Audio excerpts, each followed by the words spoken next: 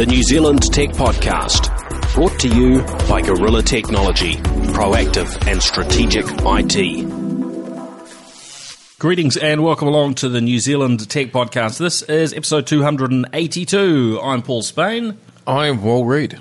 And I'm Mark Derrickett. Welcome along. Thank you, Paul. Thank you. Mark, greetings, Telios. Great to have you both here. Wallace. Well, remind listeners we fit into this this world of tech and gadgetry and podcasting. Sure. Here's a reminder. I host a podcast called New Zealand Entertainment Podcast with Jared Tito and Yulia Podril. She's a Russian, and we're two bros. Thank you. And you do work in the world of technology and consumer electronics as well, don't you? Yes, I do. Yes. Yeah, consumer electronics, yep. Yeah. Not Dick Smith. And no, well, there's not too many people working at Dick Smith left in New Zealand. I think that all their stores have closed, haven't they? Mark, where do you fit in? Apparently, I run the Illegal Argument Java development podcast, although we've only had one episode this year. But, and also do concert photography for Libel Music and Chalice of Blood. You're very good at that. And you work in the technology And field. I work in the technology space, yes. Software development. Right. And What a nerd. Many years of geeking out for a living. All right, well, let's jump in. Now, first up, a little gadget that I've sort of been looking at technology in this particular area for some time, have yet to find anything that I thought was kind of the product that ticks the boxes. What I'm talking about is some sort of GPS tracker for kids. So you kind of know what's going on. Where's my kid? I've lost my kid. I know you're supposed to keep your eye on them at all times, but, they go to school and there are varying other situations that arise. the vets have a solution. You can just chip them, right? That's a little bit different because it doesn't tell you where they are at all times. Well, it couldn't it? You could chip in like a GPS unit? No. Right, okay. Maybe one day, but not yet. So we're not living in that matrix yet. This is a slightly different matrix that we're in, Mark. Nice, Mark. It's a good thought. So, Zio, show me. I always forget how to pronounce this thing. Xiaomi, for those that are wondering. Xiaomi. Okay, there we go. Wal's got it even better. How do you say it, Wal? Xiaomi? Xiaomi? Yeah, I think so. How do you say it, Mark? Xiaomi. Show me. Okay, Xiaomi.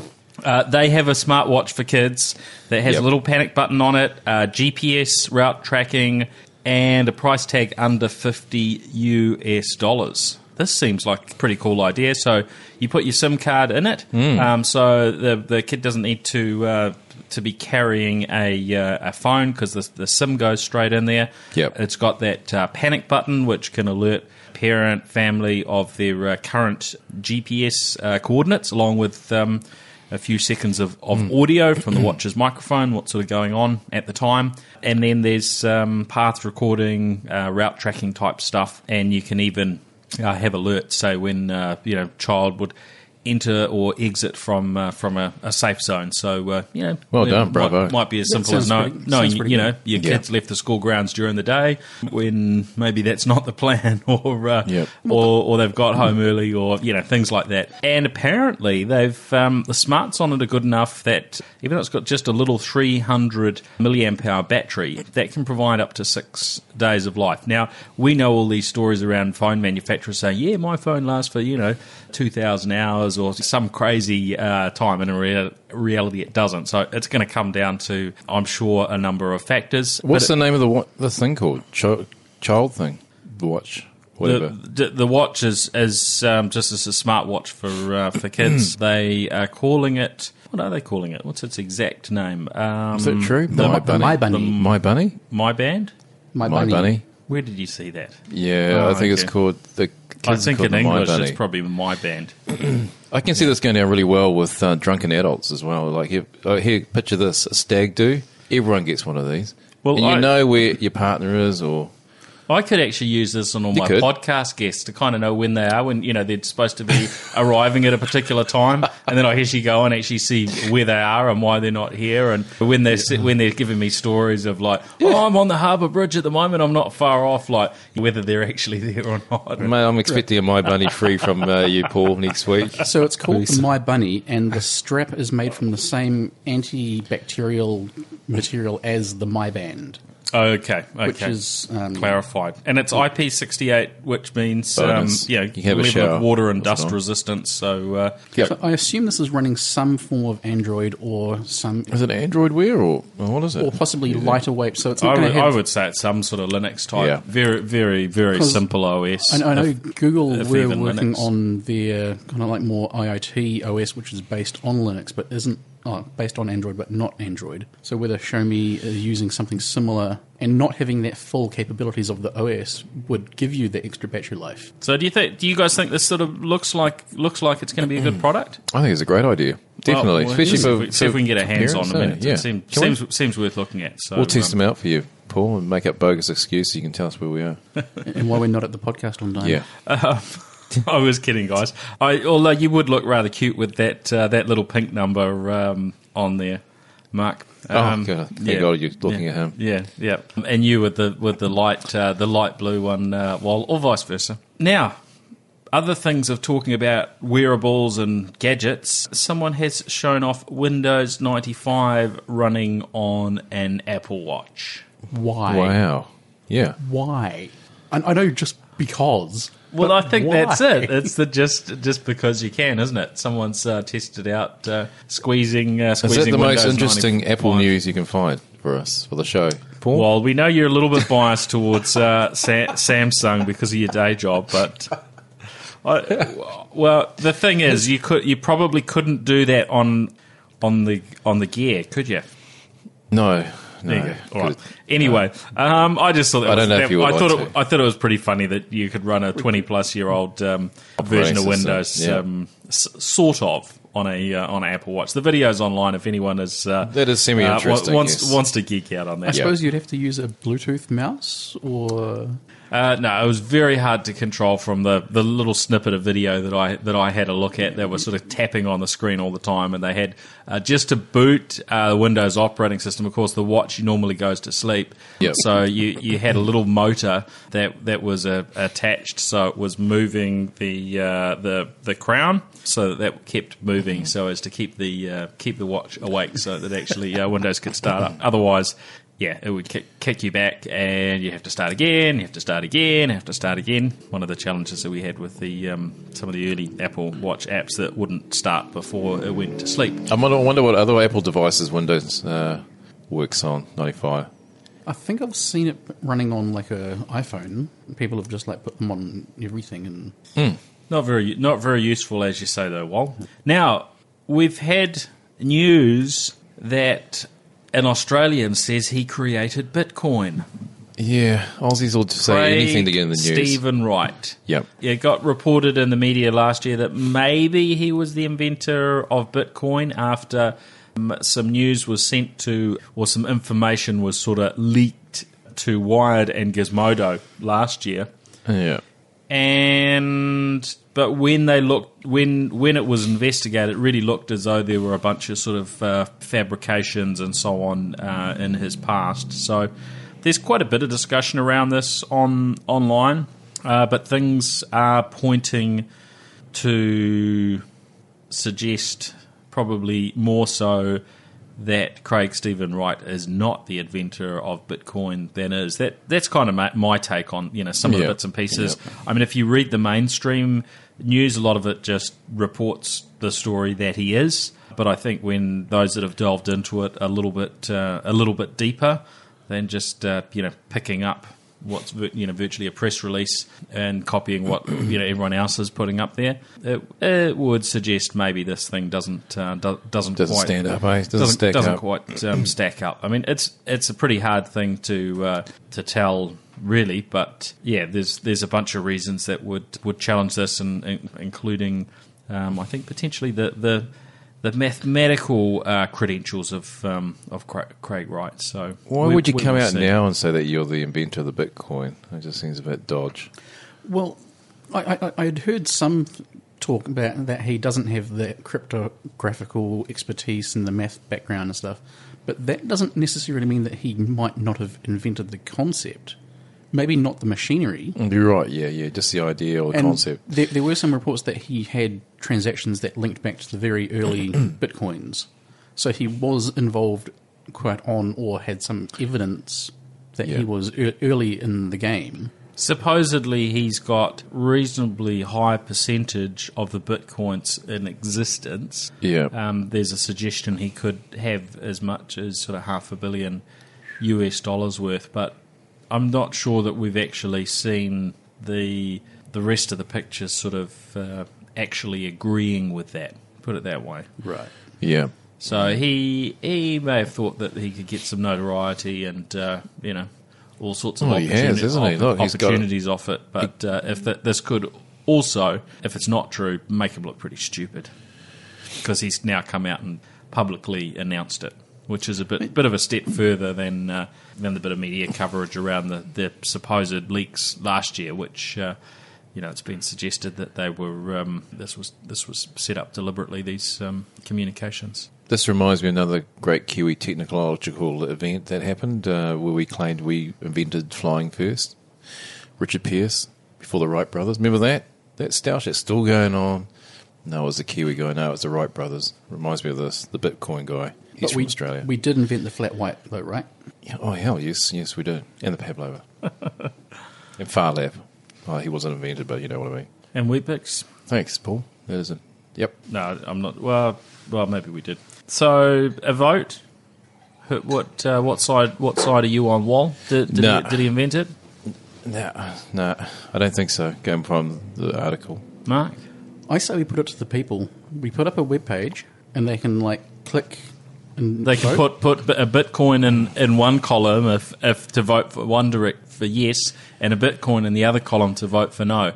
The only problem with that is to put an entire Bitcoin in, worth about $440 at the moment. So I'm not sure how many we would get. We might get a small fraction of 0.0001 of a Bitcoin for votes. So are you saying there's a problem with the online voting or the financial exchange of that online voting? So the challenge, as I see it, is just the value of Bitcoin. Anyway, I get your point. You're suggesting that we should move into talking about electronic voting, which just happens to be what's being looked at in the Australian Parliament at the moment. So, nice. Mark, what's your thoughts on, instead of the old school voting method that they've been using in the Australian Parliament for 100 or so years, of everyone going to one side of the Parliament or the other to pick their votes, that we should they should move that into a digital age? I think definitely moving into a digital age for voting is a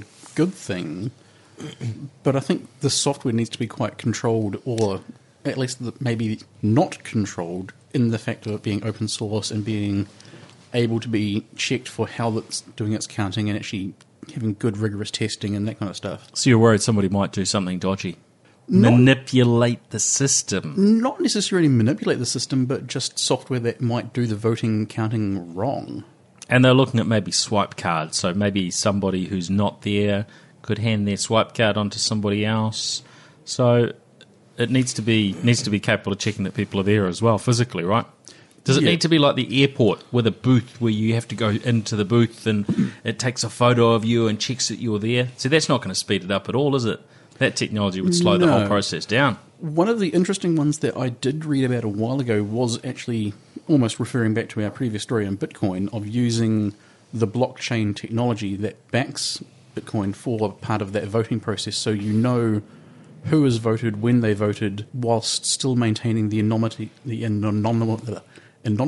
of the vote itself, of who actually made that vote. You can track, and that can prevent... Do you need the anonymity, though? I mean, if previously people went to one side or the other for to vote for or against, the anonymity is not it's not so important. What do you think, Wal? Sounds like bull rush to me, mate. Everyone rushes to one side of the room and the other side. I think it's going to cost a lot of money. They're talking about $3 million over 3 years to implement this electronic voting system just in the Aussie government's, the Aussie House Parliament. So, I mean, if it catches on, I'm sure it's only a matter of time before we get it here. Is it tech for tech's sake, though? Yeah, I think it's a bit lazy. Really, and it's just, I don't think it's necessary. I can understand voters voting for the local government. That's quite handy to have, because not many people can get to the toll. Well, that would ultimately save a lot of money, wouldn't it? Yeah. But, rolling that out for voting and voting in who's going to be in Parliament, but in Parliament putting itself, an electronic system just in that room. Yeah, I mean, if they did the same thing here in the Beehive, where they actually had to push a button instead of getting off their big chuffs and go however they vote. I think it'd be a bit lazy. Personally, that's my 10 Bitcoins Right, so worth. this is The button would make it more sort of a old school reality TV quiz show type thing, which actually could be quite cool. Like W3, isn't it? The show Quite you were on? entertaining. Right. You can sort of That's see cool. the live. You could see the live results on the screen and see, you see it move up and down one direction. And I'm bounce all around. for technology when it adds value, but I don't think this does. What about an app? App? Just put it on your phone. You'd have to make sure everyone uses a Samsung phone, though, right? You'd be vendor locked. BlackBerry, mate. BlackBerry. Skinny prepaid. It's the government. Give them all a It's the skinny government. prepaid phone.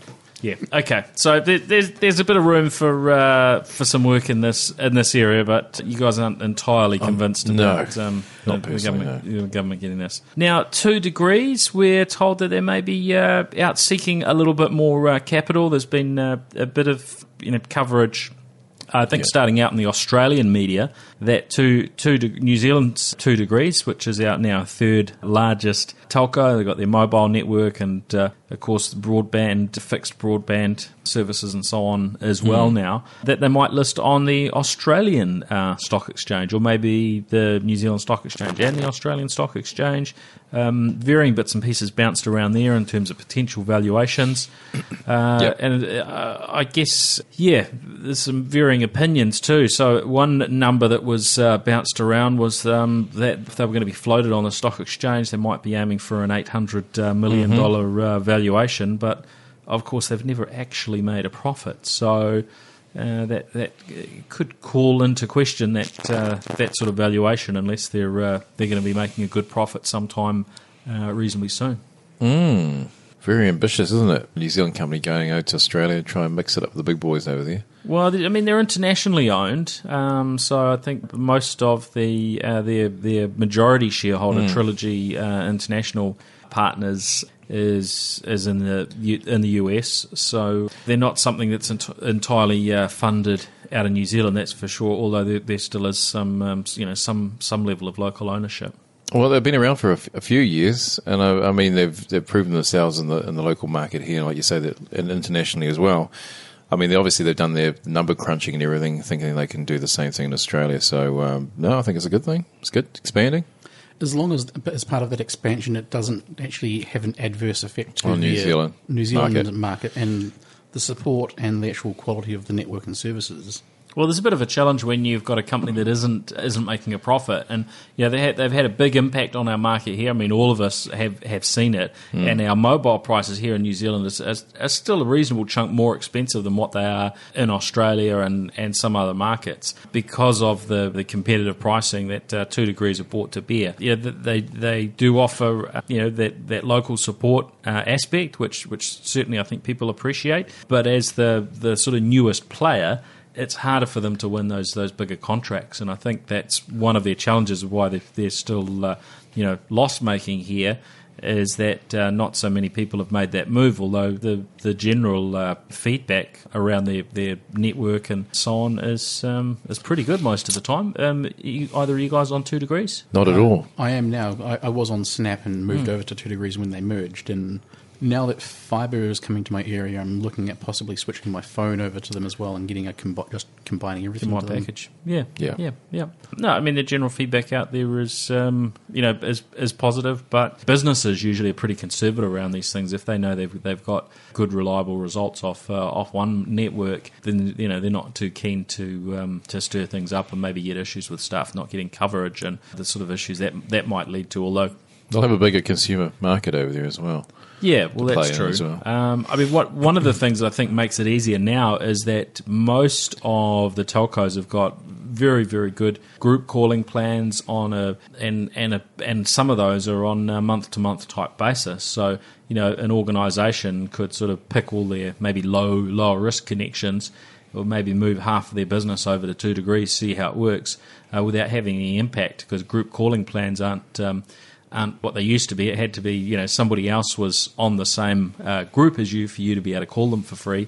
Now, generally, all these plans are all-you-can-eat calls, so that thing of having to have all your eggs in one basket is not necessarily there, although I imagine most businesses don't want the hassle of having to manage multiple telcos, or too many telcos anyway. What could be good is if you had your 2 Degrees phone and you went over to Australia for work or for holiday, and that was just free roaming onto 2 Degrees Australia. But I don't think there will ever be a 2 Degrees Australia. It's more just a listing, unless there was some sort of merger with one of the Australian networks, which brings us on to what's been going on with Telstra and their network in Australia. Some listeners may remember Vodafone having all sorts of dramas with their network going back a few years. And this really impacted them to a pretty big degree. They had to commit to spending hundreds of millions of dollars to improve their network in Australia. But this year it's been Telstra's turn, and of course Telstra, I guess the equivalent of what we had here in Telecom New Zealand, and the dominant player there. But they've had all sorts of network failures, which I guess some might.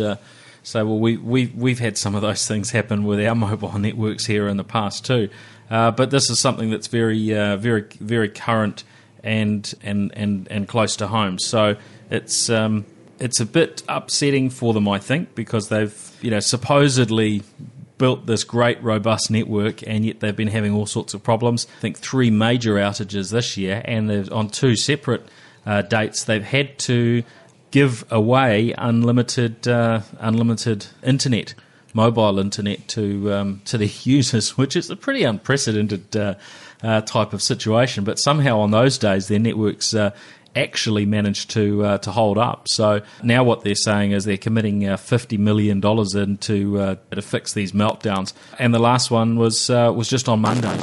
This thing seems to just keep happening, and these things last for multiple hours, where users are just finding that the Telstra network seems to be broken for them. This is a disaster, really. I mean, it's the whole of the country. You know how big Australia is. I mean, it's for a big network, Telstra, like a big network like Telstra to go down many times during the month, or service failure, maintenance issues is pretty major. And it's not just the phone network anymore, it's businesses that rely on that for internet traffic, for actually doing their e-commerce and Bitcoin transactions. Yeah, it's not just not getting your phone call to your secretary. To you. So what would you do after 3 outages, Mark?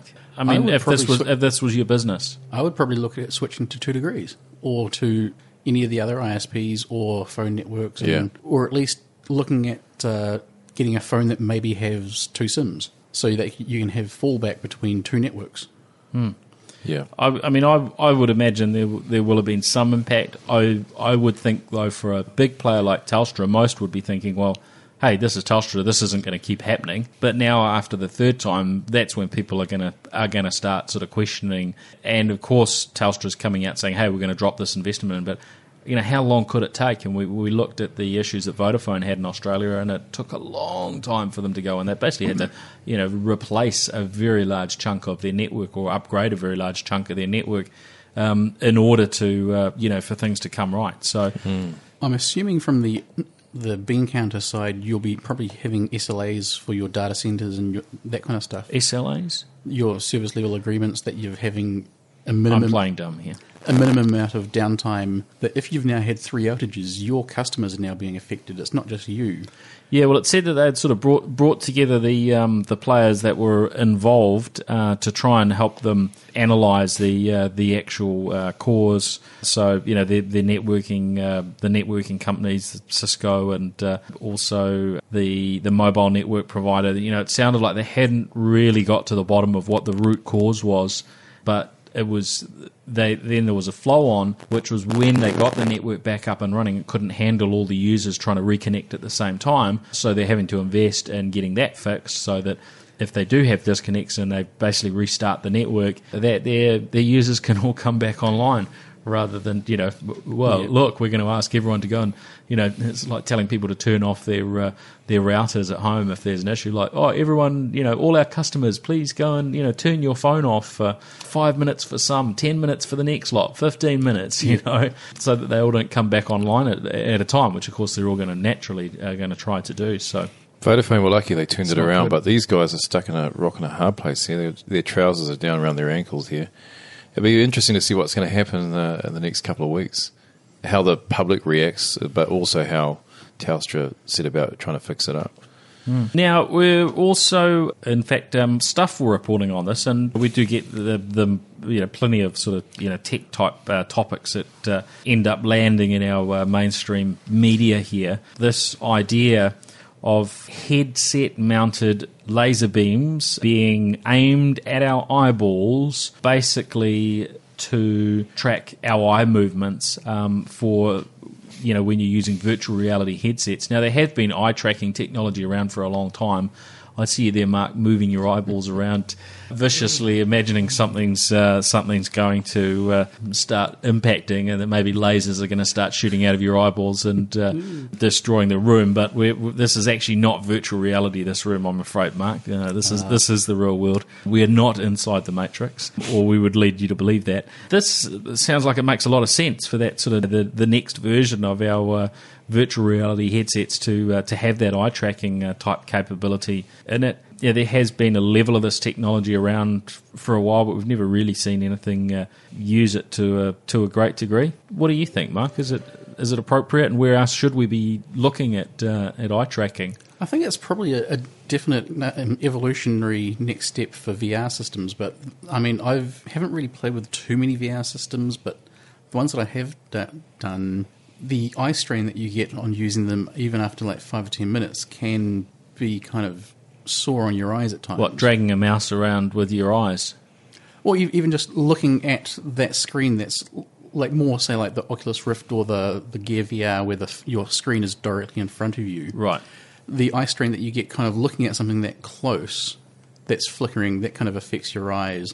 And you can get a bit of eye strain. So if there's even more technology in there looking at you and maybe adding weight or adding other things, the physical side effects might be more detrimental than the actual technology. And as someone who wears glasses that VR systems probably don't necessarily work that well with anyway, you might get refraction, or if you've got like cross-eyed or other eye issues, those tracking systems might not work as well as everyone would hope. So the technology that's being referred to here is from a company called iFluence. Interesting name, but I know I think this is probably something that we just would expect to become mainstream over time, wouldn't you think, Wal? Yeah, definitely. As this year's the Gear or the virtual reality glasses, augmented reality glasses as well. They've been around for a while. Sony had some out. It's all coming to the fray where it's colliding the technology of VR and also the technology, computer technology and digital technology is actually blending in now. It's starting to take off. I think next year you'll see a bigger uptake on technology like this that'll be used not only in those sort of surroundings, but in the music world. Like I just saw, I think at the town hall with a robot called Mick Bass, which was they're going to be using that eye tracking technology as well. I'm thinking, so all you need to do is the musicians just look and do what they're doing, and the robots will just mimic them, playing the musical instrument. So medical world as well. So it's going to open up those doors as well, I believe. And I imagine there's some people that can't use a mouse and a keyboard, and this type of technology becoming more mainstream just suddenly becomes a really easy option for them, rather than something that hasn't been developed to a level where it's great. I would imagine this will help push it along a lot more quickly. Yeah. Cool. Well, that's us for this week. So, we do have one other gadget here. Now, who's got that? I think Mark's got them. He's been holding them. Panasonic in-ear, funky-looking Bluetooth. Yeah, headphones. These are the Panasonic Wings Bluetooth headphones. They've launched they sent some out for us to have a little bit of a play around with. Yeah, the Wings Bluetooth headphones, they're a bit different from the other ones I've tried. They've got a little over-ear piece that's made out of what's the material? It's basically a bendable alloy, so you can adjust those, and they've got a rubber coating over them, so quite comfortable to wear.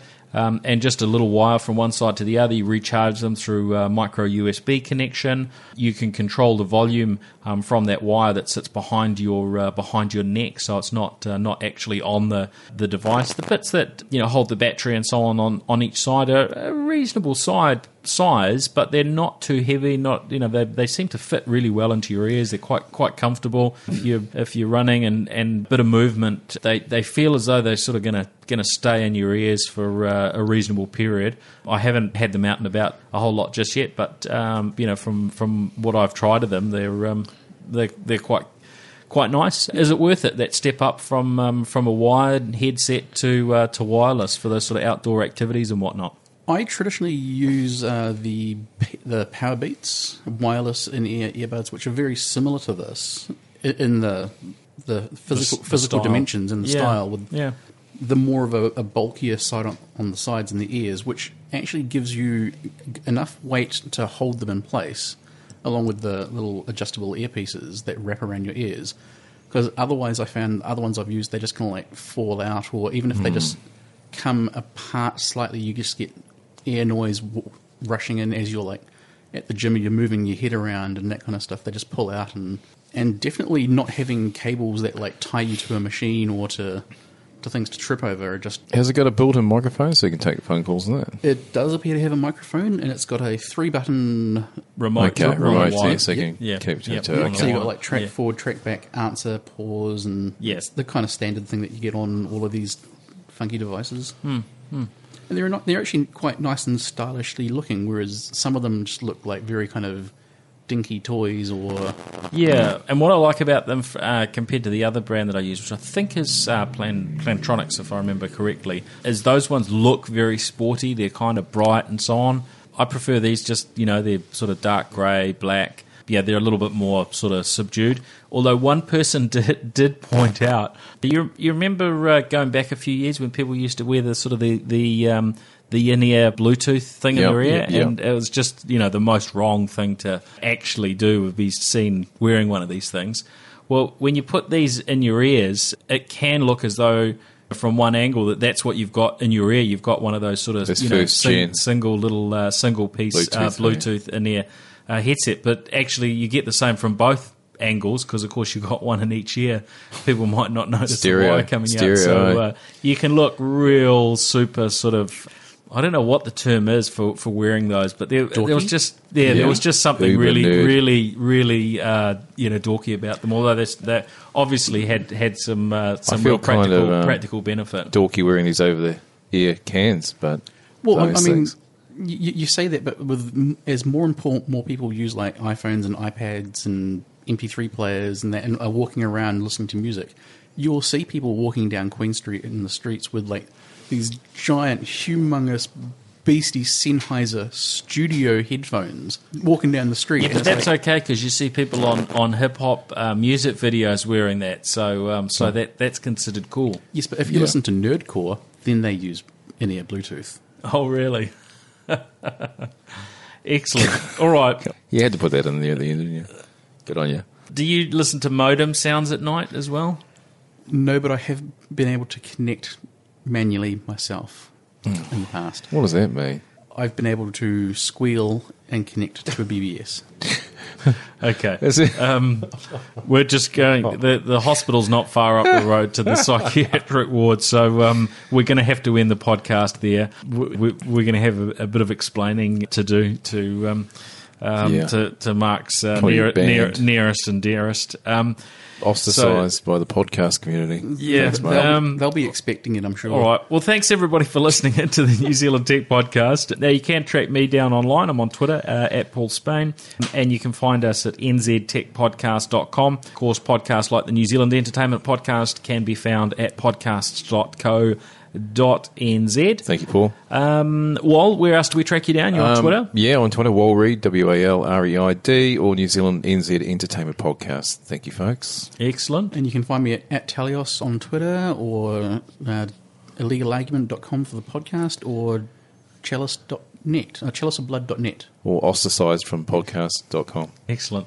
Hey, thanks everyone. We'll catch you again next week. Feel free to tweet us, Facebook us, or email if you've got topics you'd like us to discuss. All right, look forward to hearing from you. Chat soon. Bye. The New Zealand Tech Podcast. Brought to you by Gorilla Technology, proactive and strategic IT.